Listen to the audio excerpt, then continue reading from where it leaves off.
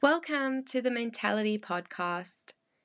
This podcast is going to range from anything to do with your mindset hacks to body hacks to workout hacks within the gym from a qualified personal trainer. It's going to be a rocky ride, guys, but this podcast is going to help you focus on learning more about yourself, learning more about your body, and really focusing on how to make the most of this beautiful life we are given. So buckle up and let's get started. Hey guys, welcome back. Today's episode, I know it's a bit late. I know I've been pretty slack. Christmas time and all of that is pretty hectic, especially because I work in hospitality. There's been new things happening in my life. I'm taking on a different role at work. I've been dealing with university stuff that I'm trying to finish up. So, yeah, busy times. Excuse the background noise. A plane just decided to fly over me right then. But today's episode is going to be on the avoidant attachment style, which is also known as the avoidant dismissive style. So we've obviously talked about anxious attachments, and now we're moving on to the opposite spectrum. The avoidant attachment is basically, I would say, the opposite of an anxious attachment style, especially in terms of how they interact in relationships. So when thinking of the symptoms, obviously we know attachment styles stem from your relationships with your caregivers as a child. So this plays a huge role in what kind of attachment style you will probably be in your adulthood.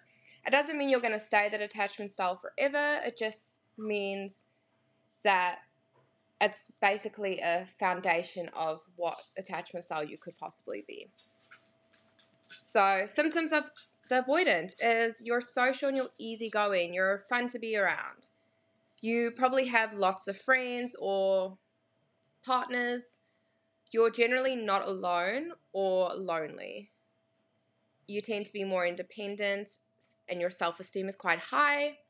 You don't tend to rely on others for reassurance or emotional support. So there's that kind of I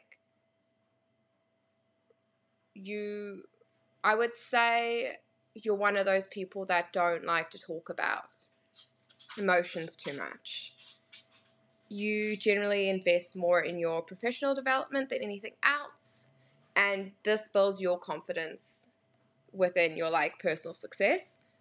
Is basically profession becomes the most important thing to you.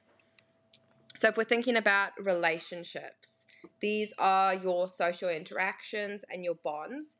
These tend to remain on surface level for you. So avoidants tend not to go into more deep and meaningful, deep chats, different to an anxious attachment who will often like to bring those out of people just because they overthink and they're so anxious all the time that they need clarity. An avoidant's not like that. An avoidant is one of those people you could be in a relationship for months and months and months, and you will never truly know how they feel about you. They don't go deep into I love yous or talking about any kinds of emotional feelings. They keep everything very surface level. This is when you start seeing in relationships particularly, avoidants tend to hit a wall. They tend to hit this wall where everything just stays on one level and they can't go deeper. And this is when they tend to then close themselves off.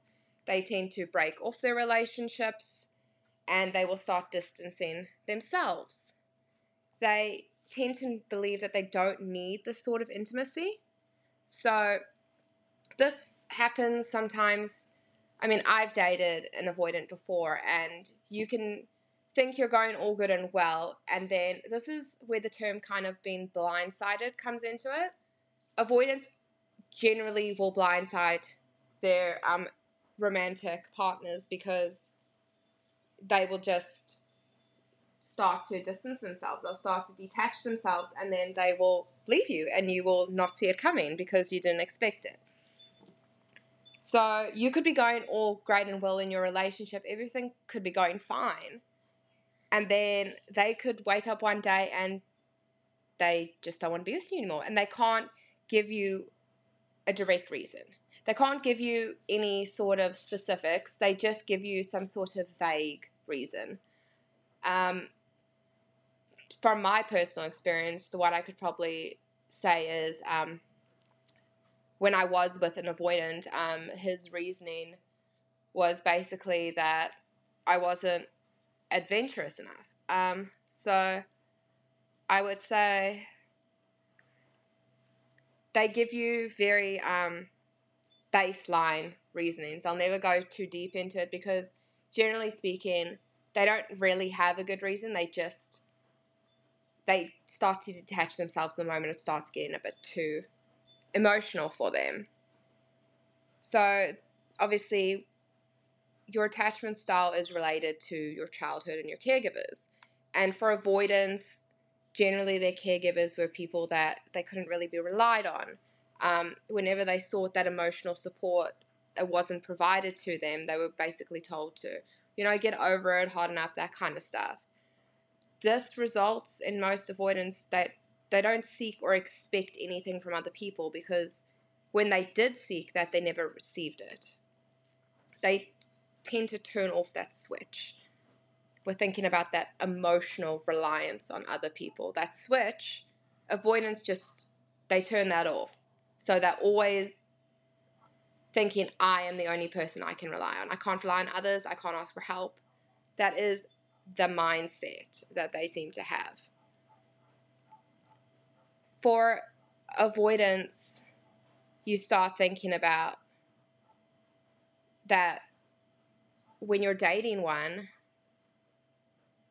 they have this certain way of having that emotional switch turned off. And the only way for a relationship with an avoidant to really start progressing is if they then start becoming emotionally open with their partner. And for any person who is with an avoidant, you need to start really paying attention to how your partner is feeling. You need to start reflecting, analyzing the patterns of their behavior. You need to start understanding how they need you to start expressing things to them that doesn't trigger them, so to speak, that doesn't push them over the edge. Because this is probably why anxious and avoidant relationships tend to not work, because an anxious person will constantly seek that reassurance. They'll constantly pester. Or I say pester, but they'll constantly ask their partner to do that for them. Whereas an avoidant is not going to receive that well. It's gonna push them away because they struggle opening up emotionally. What we can see in relationships really is that most avoidants, generally speaking, are highly successful people. They're prioritizing their careers in relationship, over their relationships. They do have friends. They're never going to be lonely because they have all those friendships. So what we can see super clearly is that obviously an avoidant is the complete opposite to an anxious attachment. They are going to push partners away. They're going to really reject that kind of close intimacy. They will struggle if their partner demands their attention a lot because that is not something they can really give.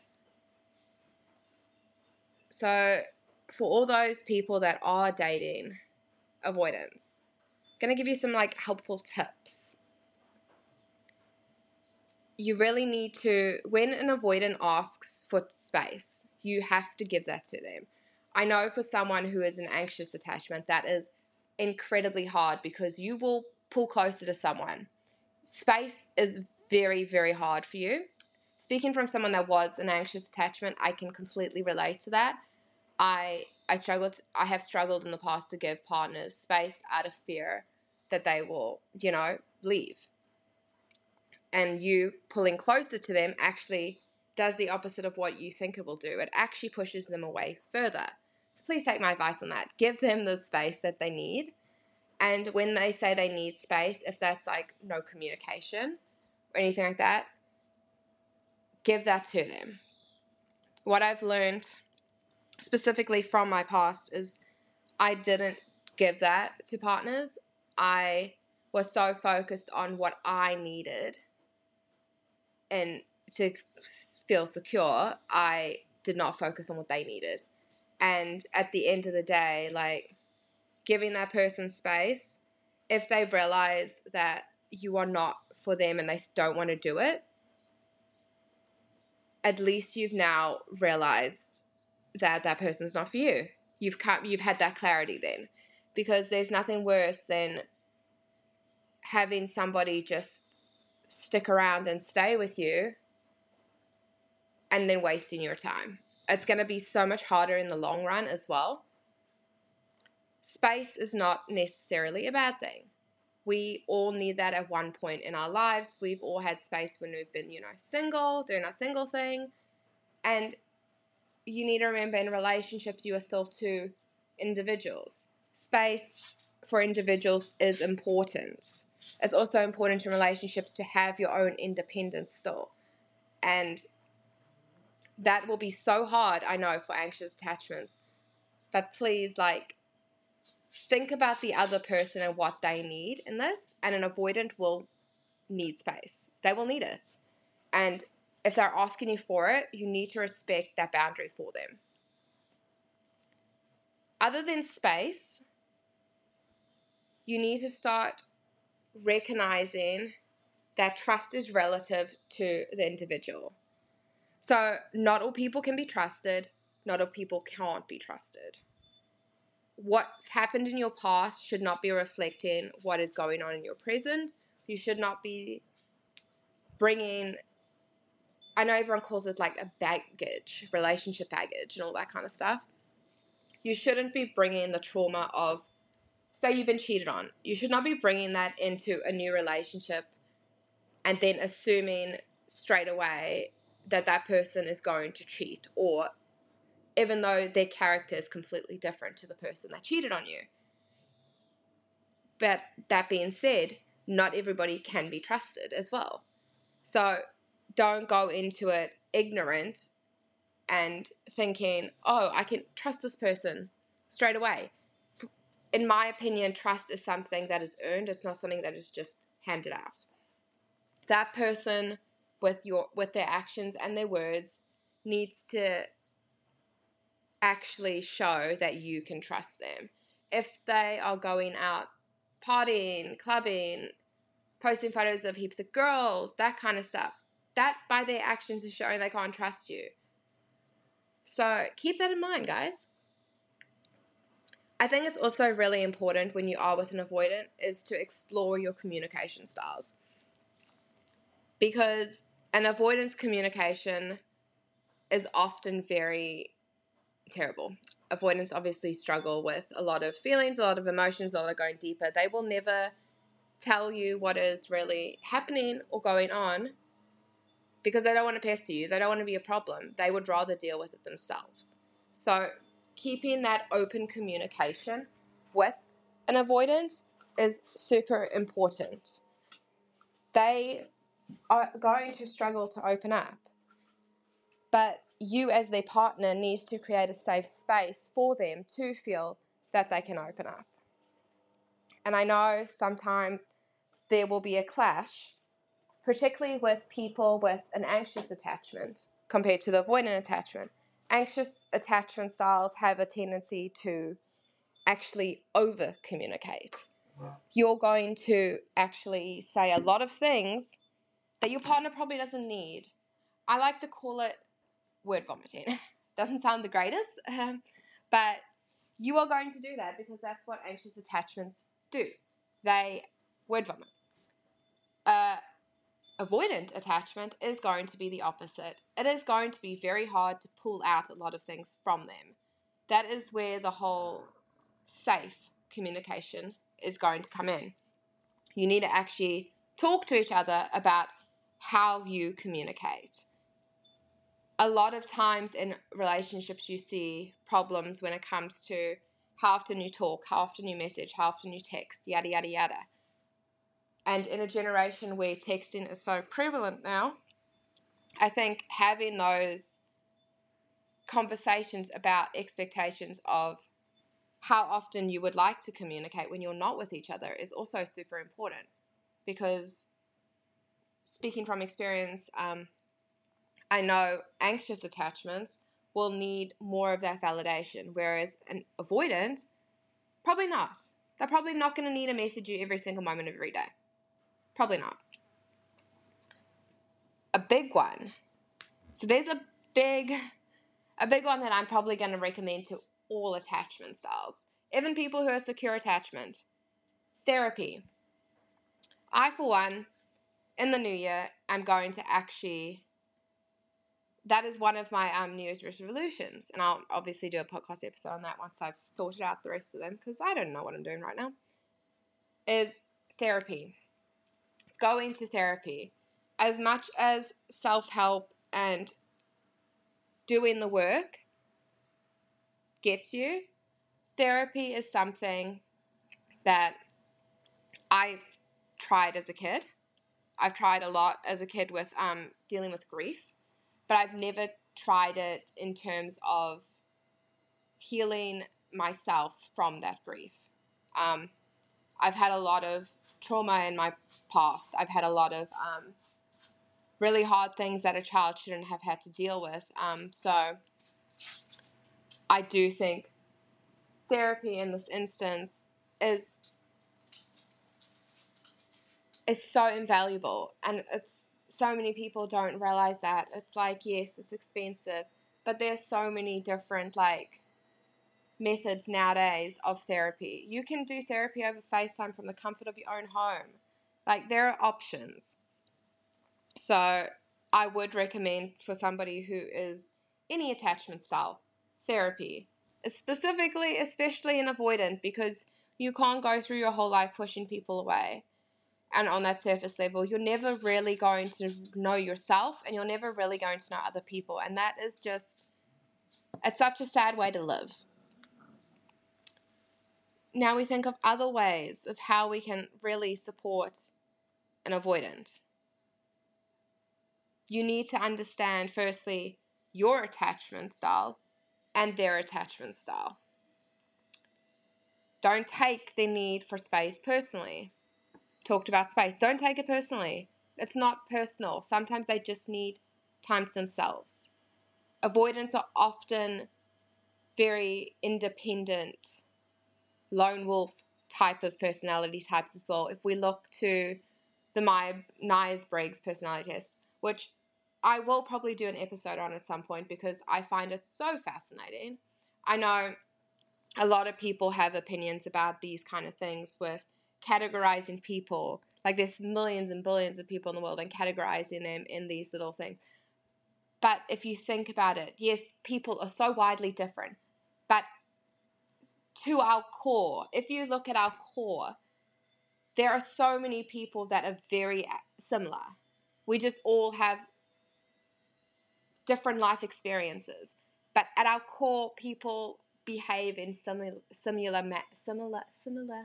oh God, that word, similar, okay, whatever, manners. You know when you say a word and sometimes it gets a bit funny? Yes, that. People behave in similar manners. Okay, I'm just never going to say the word again. And this is really something that people, I guess everyone wants to be different, right? And nobody wants to actually realize at the end of the day we are all very much the same to our core. We're all human beings. We all have, every time I want to say that word, I can't say it now. Let's move on. Back to avoidance. Try not to ask them to, try not to force them to open up.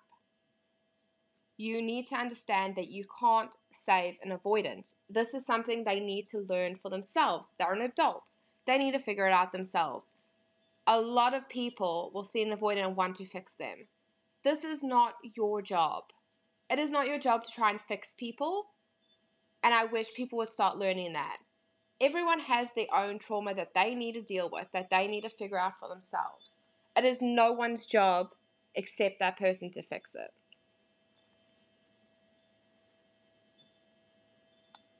I think it's really important when you are with an avoidant is to really create that safe space so they can feel like they can lower their boundaries, that they can start displaying vulnerability. Sharing activity is really important. It will help an avoidant really start to feel, that safe kind of space. Nothing scares an avoidant more than having all these serious talks all the time. Trust me. Been there, done that. It'll push them away. It'll terrify them. It's kind of like, you get a little kitten and you've got to really be gentle and nurture and stuff so it's not scared. An avoidant kind of like that, to be fair. You've got to really take the time to nurture them.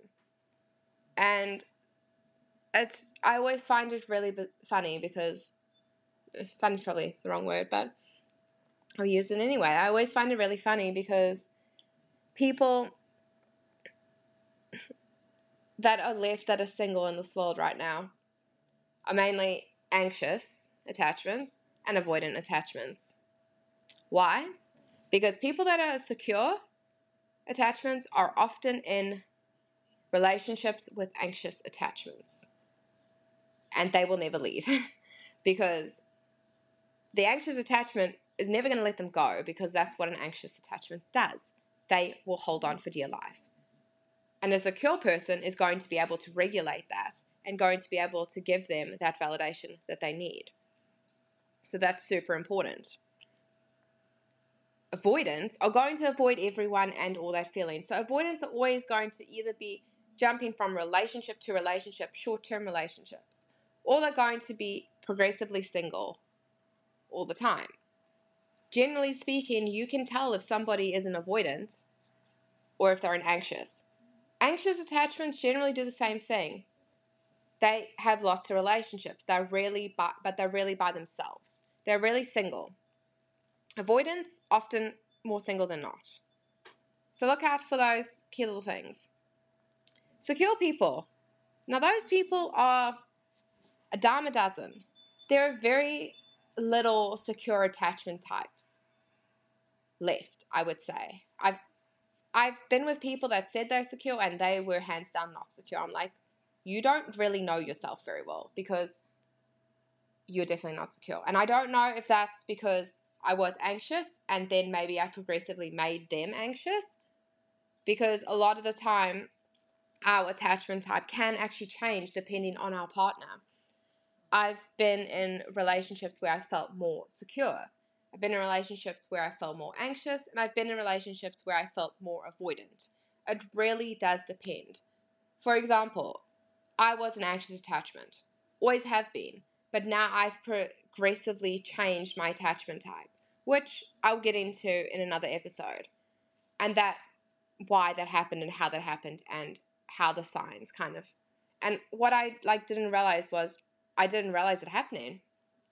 I did not realize that my attachment type had changed until quite recently, and it was like a light bulb went off and everything kind of made more sense, because I feel like in this past year, as a human being, as a person, I have progressively changed so much, which is kind of crazy to think that a year you can change so much. But because of so much that has happened to me this year, I started out the year as someone completely different to how I'm ending the year. And I'm so thankful for that change. It's not necessarily great that my attachment style changed, but it's also given me hope that I can one day work towards being a secure attachment. And that is going to help me in the long run. It's going to help my relationships in the long run. It'll help my future partner in the long run. And that is something that I think people forget. You're doing the work for yourself. You're doing the work for your relationships, and you're doing the work for everybody else as well. But it starts with yourself. So that being said, I'm going to wrap this up with last bit of advice. As much as I'm going to talk about all this stuff, like attachment types, personality types, anything else that comes to mind, I want everyone to realize that these labels do not make a person. They do not signify anything like so deep and meaningful that, oh my God, I can't date this person because they're avoidant. No. People take these things way, way too seriously, and they also use them as excuses, which I think is bullshit. If anyone ever comes at me for anything I've done in a relationship, being like, it's because you're this way. And I'm like, no. Yes, I have this attachment type, but this is just one small part of me. This does not mean I'm just that. That's the only thing I am. And it doesn't also mean that like people can then disregard you because of that. A lot of people I find nowadays won't date people because they're a certain attachment type. They'll like everything about this person. They will really enjoy being with this person. But because their attachment type is different to what they want, they won't do it. And obviously we're all trying to search for that secure attachment. But there's only so many of them in this world. And let's be honest, most of them are taken. And if they aren't taken, they will probably be snapped up very soon, because secure people have a way of knowing what they want. They are not scared to be committed. They're not scared of any of that. So if they find somebody they really like, they are going to take the plunge and get into a relationship because they're not scared of it. They're not scared of it like the rest of us. Most anxious people, as much as they want to be in relationships, are fucking terrified. Avoidants are terrified to open up, so they avoid relationships. At the end of the day, I feel like most of us are just scared to really, let people in. And I feel like a lot of secure people, even though they're secure, they can swing between being an avoidant or being an anxious. So they're not perfect. People can change from being secure to one or the other as well. And people can change from one or the other to being secure. So there is hope for all of us. My main point is therapy, guys. Therapy. Self-care. Do the work for yourself. Do the work for yourself before you even get into a relationship. I wish I could have told my younger self that. I wish I had held off on dating until I felt I loved myself enough and that I was secure enough. Because I was a secure person as a kid. Like growing up, yeah, I had steams of like anxiety and stuff, but I was secure until I started getting into relationships, and then everything kind of went downhill and I became an anxious attachment. Because I dated way too young, I didn't really know myself, and I went for whoever would give me attention, I dated them. I'm not proud of that, but it's made me who I am. It's now made me realize that, yes, as much as I love getting someone's attention, if it's not from a person I actually like and I actually want their attention, I'm not going to bother. Attention is attention. Like, I can get it from anyone, but I want it from somebody I actually like. I actually value their character. I actually enjoy them as a person, because character is so underrated these days. I don't care how hot somebody is. If they have a shit character, if they're shit morals, if they're a shit personality, I'm not going to bother with them. I don't care if you look like Chris Hemsworth, for example, because he'd be fine. I don't care if you look like Chris Hemsworth. I really don't care, because at the end of the day, if I can't be myself around you, if I can't be happy, if I can't be open, if I can't be vulnerable, if I don't like who you are, if I don't think you're a good person, I am not going to be with you, because at the end of the day, those looks are going to fade. We're all going to end up in the ground anyway. I would rather be with somebody who can make me laugh for the rest of my life than somebody I can take pretty pictures with. Like, at the end of the day, I don't care about that shit. So, that being said, that is the final episode. And we are going to start the new year with my, obviously, my goals, all that kind of stuff. And just some New Year's tips and all that kind of stuff. So thank you guys for listening, and I will catch